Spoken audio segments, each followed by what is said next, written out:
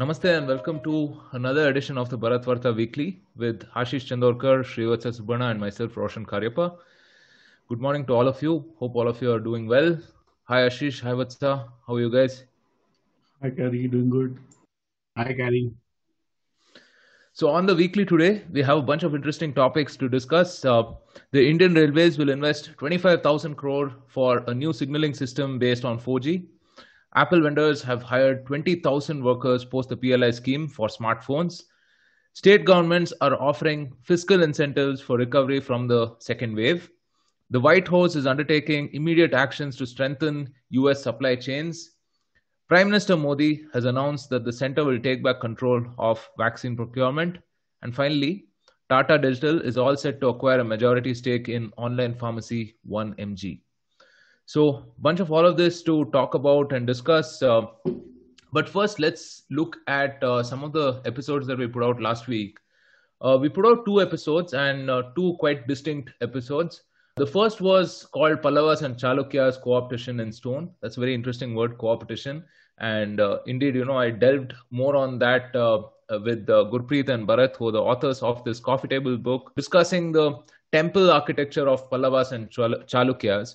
And it was a fascinating episode. I mean, I was transported to those places as they described all of the nuances.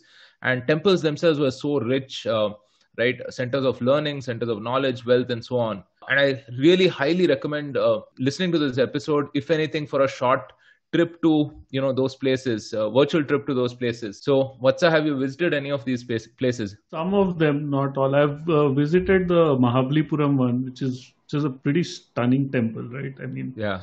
The sad thing is it's not used as a temple, but I think they should allow puja and all that to happen there. It's an amazing place to visit. Right. And the other episode that we put out was Decoding Indian Bureaucracy with Sri Avinash Dharmadhikari. This was also pretty fascinating. Ashish, what was it like interviewing Mr. Dharmadhikari? Yeah, it was a pretty interesting episode, Gary. The knowledge which Mr. Dharmadhikari brings in is immense. He was in the IS for about 10 years and did very well for himself, climbing ladder very fast. But he was also an activist before that, and his insights and how the policy is being made, how the services are evolving, the issues which need to be solved were very practical. And also he has a lot of conviction. A lot of people probably don't know that he runs one of the most successful coaching centers in India for the UPSC prep. It's called Chanakya Mandal, which is based out of Pune, and a lot of people in Maharashtra use that as a facility to prepare for the UPSC exams. So he's also mentoring the young generation for several years. So very inspiring personality, and it was a great conversation. Right, fantastic. Moving on. The Indian Railways will invest rupees 25,000 crores for a new signaling system based on 4G technology. The Union Cabinet on Wednesday approved a 5-year plan to use 4G to modernize communication networks in railway stations. The purpose of the LTE band for the railways is to provide safe, secure, and reliable voice, video, and data communication services. It will also enable Internet of Things-based remote asset monitoring.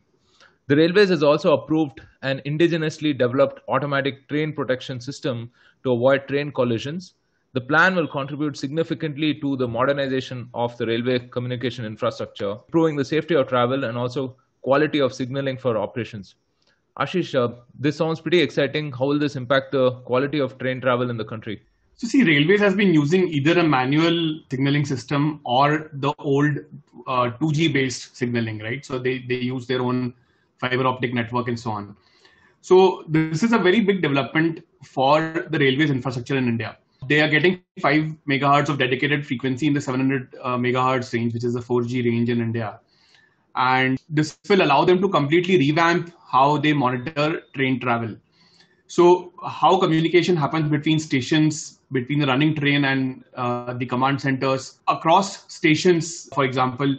I think this is basically the radio-based communication will change the entire landscape. It's a 5-year project, so it's not going to get implemented immediately. It will take time to basically come online. But the standards of the signaling will become equivalent to the European train collision system, the ETCS, which we have been trying to implement for a while. This will be more or less indigenous in the sense that whatever is developed on top of the infrastructure will come from local sources. or they could be foreign companies making designing the system in India. So it also gives an impetus to the telecommunication-based R&D kind of projects, with railways being the main customer. So pretty big development. As you also hinted, carry on the IoT-based communication, right? So even the preventive part of how railways operates, I think that also will be, I mean, the preventive maintenance or essentially advanced warning of something going wrong. Some of that can also be incorporated through the signaling system. So overall, I think this is one of, I mean, it's probably less appreciated because it's a technical subject, but I would say that this is as big a development as railways launching a HSR or or DFCs. So we've spoken about some of that, and that resonates more because it's a physical infrastructure. This is probably more technical in nature, so people don't necessarily appreciate. But in terms of the structural changes that railways is bringing in, this is as big as some of those areas. So a pretty good future ahead in terms of how the telecom networks and railways come together to make use of the changing landscape of technology. So Apple vendors have hired 20,000 workers post the PLI scheme for smartphones. This hiring spree was carried out in 7 months to scale up Apple's manufacturing capability in India. Both Foxconn and Wistron have crossed their year one investment target of rupees 250 crores each. As per the PLI applications, these companies are expected to hire nearly 23,000 employees each by the end of the financial year 2022. The government had said more than 2 lakh direct jobs are expected to be created over the next 5 years through the smartphone PLI scheme. Srivatsa, is this the fact that PLI is working, or is it too early to tell? What's your take on this? See, I think it is too early to say this, primarily because this has not been a normal year, right? Although Apple has been trying to set up some sort of a manufacturing or assembly facilities in India for a few years now. They started with iPhone SE, and more models of iPhone are going to be assembled in India going ahead. They have many partners here. You mentioned Foxconn and Wistron. There are others. And between them, they've created around 25,000 jobs this year. While that sounds impressive, in general, handset manufacturers, they have missed their PLI targets. Mostly nothing to do with the policy per se, or the fact that they're unable to get people or anything of that sort. It's more to do with COVID. We've seen people having to move back to their hometowns due to safety issues. There have been lockdowns. So all of this has definitely impacted the plans of manufacturers. In fact, only Samsung is the only company that has met the target in the fiscal year 21. Now, the good thing is that the government is considering a proposal to look at 2022, that's 2021-22 as the first year. This would mean that PLI itself would get extended from 2025 to 26, and the target for this year will come down from 8,000 crores to 4,000 crores. This also sends a very strong message globally that if it happens, that the government really wants a strong and thriving manufacturing industry in India, right? So that's definitely a positive. As I mentioned, I mean, the pandemic has hit the hiring plans like haywire, right? I mean, the industry was supposed to generate 50,000 jobs in FY21, which has not happened, and 200,000, as you mentioned, in FY22. Again, looks unlikely, but all of this is not in anyone's control. So another thing that we need to consider is that COVID is kind of making a comeback in parts of China, Taiwan. So a lot of these plants rely on China and Taiwan for getting the material, which is then assembled in India. So that's again another potential downside risk for this financial year. So overall, the plan is good. I think it's working. It may not have worked to the extent that we thought it would, but it's a step forward. And if the government, as has been asked by these manufacturers, to move the PLI scheme itself by year, if it does that, I think you'll see more countries wanting to come to India, because that sends out a very positive message for whoever wants to create jobs in India. And the success of this is important because it then also could potentially lead to more upstream PLI in the area of semiconductor manufacturing and so on. So I think this year is critical, but next year is going to be even more important in terms of knowing where the PLI in phone manufacturing is headed. The state governments are offering fiscal incentives for recovery from the second wave. Gujarat Chief Minister Vijay Rupani announced a complete waiver of property tax and fixed charges on electricity bills for a period of 1 year between April 1st, 2021 and March 31st, 2022. This waiver is applicable for cinema houses, multiplexes, and gyms, which are some of the hardest hit businesses in the pandemic. Other businesses exempt are also establishments like hotels, resorts, restaurants, and water parks, which of course have been very, very badly hit as well. Ashish, looks like other governments are also planning to offer similar incentives. Can you talk to us about this a little bit? So, can you say two parts to this? One is that the central government is incentivizing or should be incentivizing, which is what was being discussed in the GST Council. So I think we saw one meeting yesterday where some of those discussions happened around rate cuts on or rate revisions on the medicines and so on. So I think a larger package for states to invest in some of the retail type businesses, I think that is still probably pending. But I think what is good is that a couple of states have taken lead in doing a fiscal transfer at their end. So I'll give you a few examples. Like Gujarat, for example, is waiving off the rent and the power bills for all the hotels and the hospitality industry for this financial year. So good thing is that they are doing it in the future, which is after the establishments open. They are doing it for April 2021 till March 2022. So it's a great gesture because that way the economy as it opens up now after the second wave, these establishments will not have to pay any property tax or power bills or part of the power bills for a 1 year. So I think that will help stabilize their businesses. Secondly, like Odisha, for example, has done a 30 crore package for street vendors, right? So they will benefit about 1 lakh street vendors, giving them some cash transfers from the state government. UP has done the same, where they have done for 23 lakh construction workers, they gave 1,000 rupees each of direct transfers to meet immediate expenses. So numbers may look small, but these people who are living in small villages and who are not able to even earn subsistence wages right now, for them it comes as some fiscal support, some money in hand. Also, the ration is anyway free for till Diwali for 80 crore odd beneficiaries, right? So holders of all the main ration card types will get free food or free ingredients till end of let's say October or early November. So I think some of these are good measures, but of course we'll have to do the more central type of a package very soon. All right. The White House is undertaking immediate actions to strengthen US supply chains. This move comes after President Biden's executive order to create a task force and examine vulnerabilities in the country's supply chains. The administration is taking immediate action to address these vulnerabilities and strengthen resilience in the supply chain. A White House statement stated that this effort was aimed at, to quote, addressing near-term supply chain disruptions. Vatsa, is this US learning from everything that's happened post the pandemic, or again perhaps too early to tell?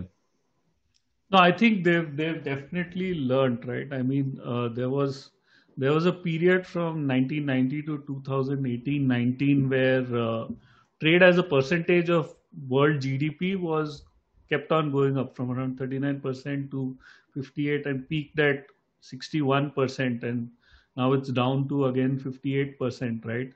And what has happened with this with COVID is that we've had disruptions earlier, but this has been the longest ever disruption, and it has highlighted some very structural issues with global supply chains.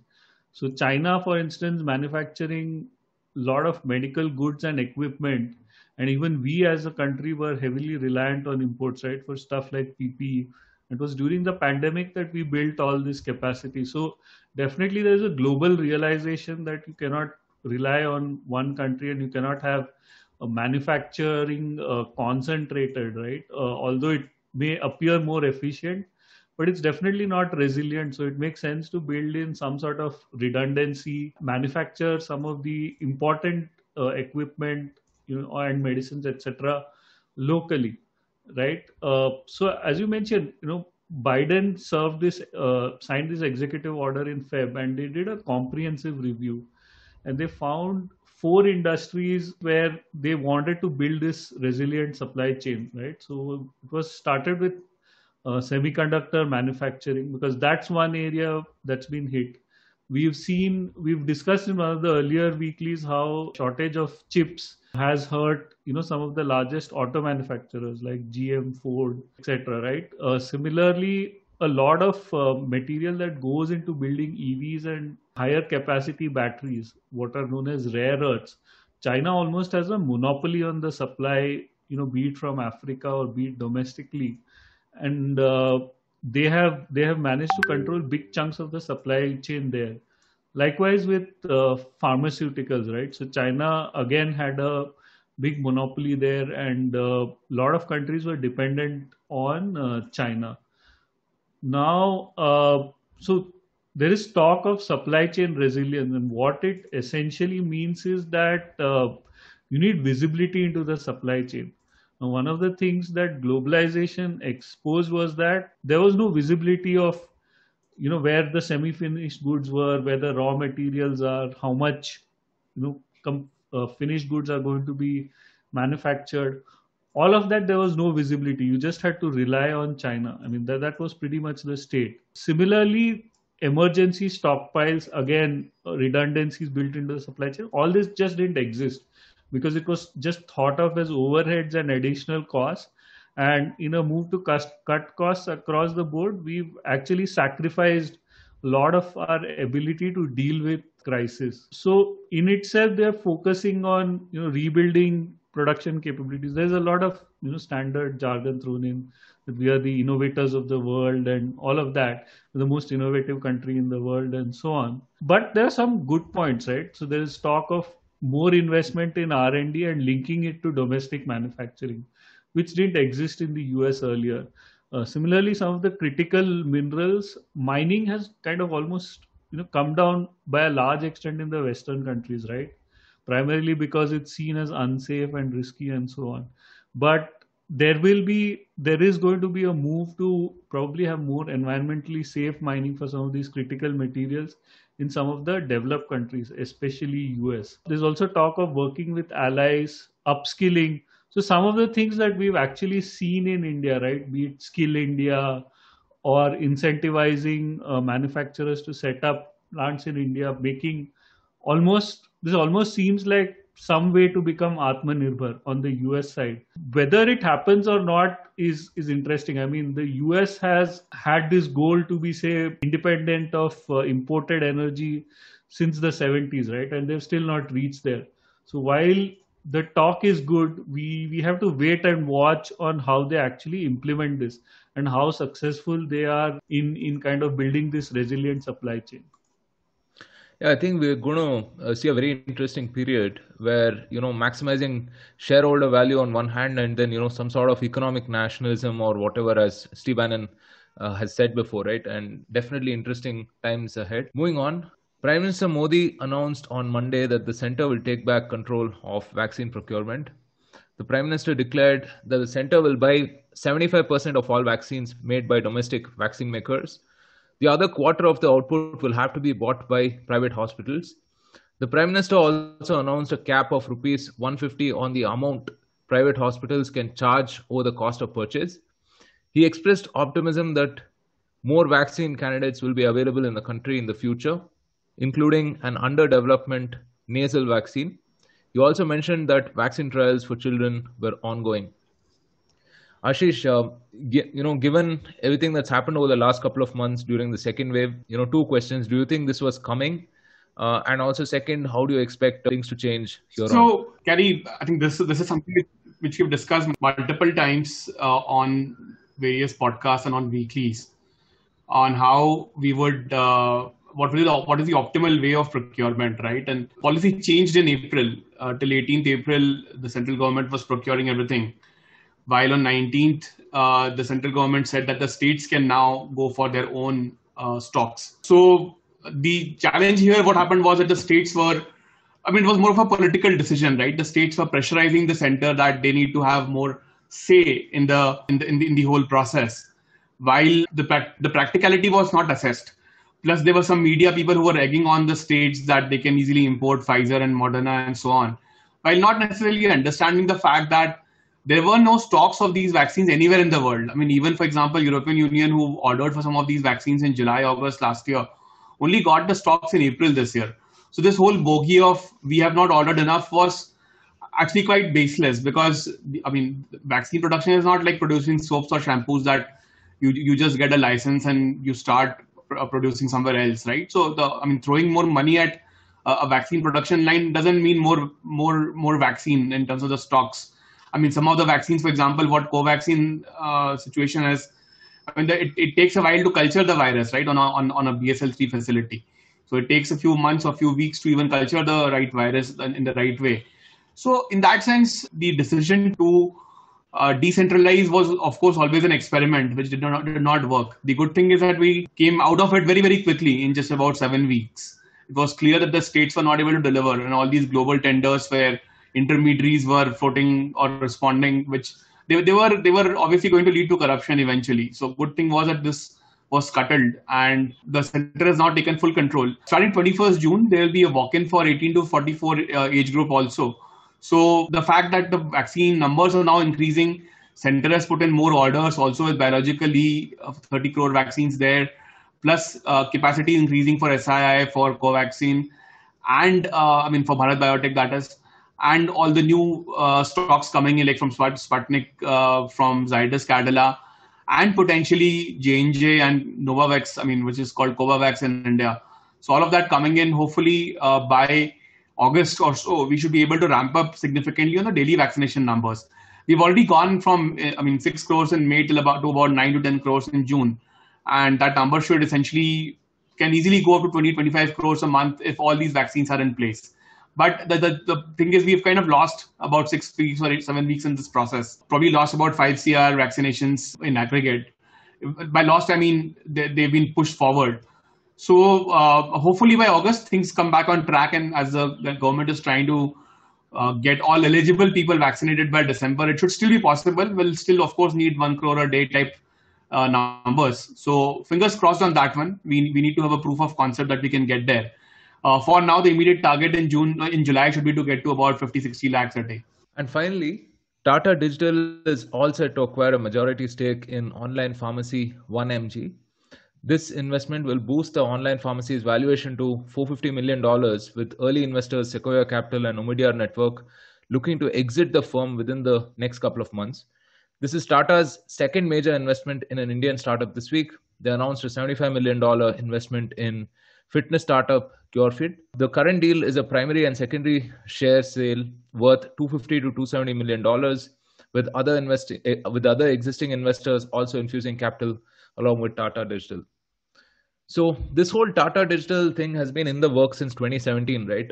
So N. Chandrasekaran, who's the chairman of Tata Sons, has outlined that there is a simplification, synergy sort of a strategy where they're looking at all of their clusters and focusing on the core and scaling these businesses. And who better to do this than Tata, right? Salt to software conglomerate, one of the most trusted brands in India with a 150-year-old legacy.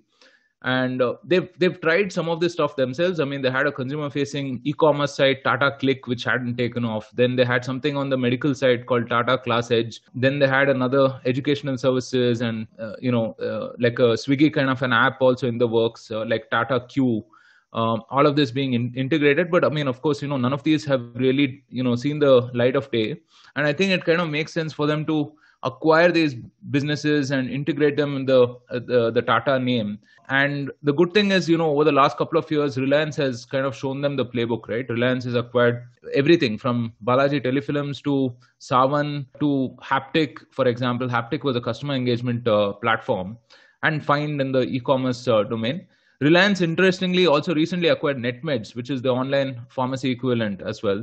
And considering that, Netmeds is there, and also Amazon has also started ramping up drug deliveries and so on, I think this 1mg deal puts it in perspective in some sense, right? So the group itself has, I think, set aside around 2,000 crores for some of these initiatives. Earlier, we saw them acquire 64% of Big Basket for about 219 million to take on the biggies again in the retail space, Amazon, Reliance, and Walmart. And they're also looking at businesses like Dunzo, which is a super app of its own kind, right? Which does all kinds of deliveries. It's interesting times ahead for the digital space itself, considering how richly the stock market has rewarded some of these moves, right? So it'll be very interesting to see how this pans out going into the future. What's Ashish? Any comments on this? No, Carrie, I think you covered it very well. A lot of details, especially around the attempts of Tata Digital to kind of build their own businesses and not succeeding, and then moving down the acquisition route. I think that's a great point. All right, moving on. So that's a wrap from us here at the Bharatvaarta Weekly. Thank you again for all of the love and support that you've shown us. They're now on Patreon, as we've been saying. Do join us. There are some fantastic subscriber-only content that we're trying to produce. Also, upcoming this week, we have a couple of fantastic episodes. We have the World Test Championship final, and this was a discussion with Mr. Chetan Narula. And then we have an overview on digital payments. This is with Monica Jasuja and Ritu Bandari. Both will be hosted by Srivatsa. And as we mentioned before, from the 51st episode of the weekly onwards, we will be going premium subscriber only. So do make sure you join our community on YouTube and Patreon. Join us every Sunday. Thank you so much again. And until next time, do stay safe, take care, and Jai Hind.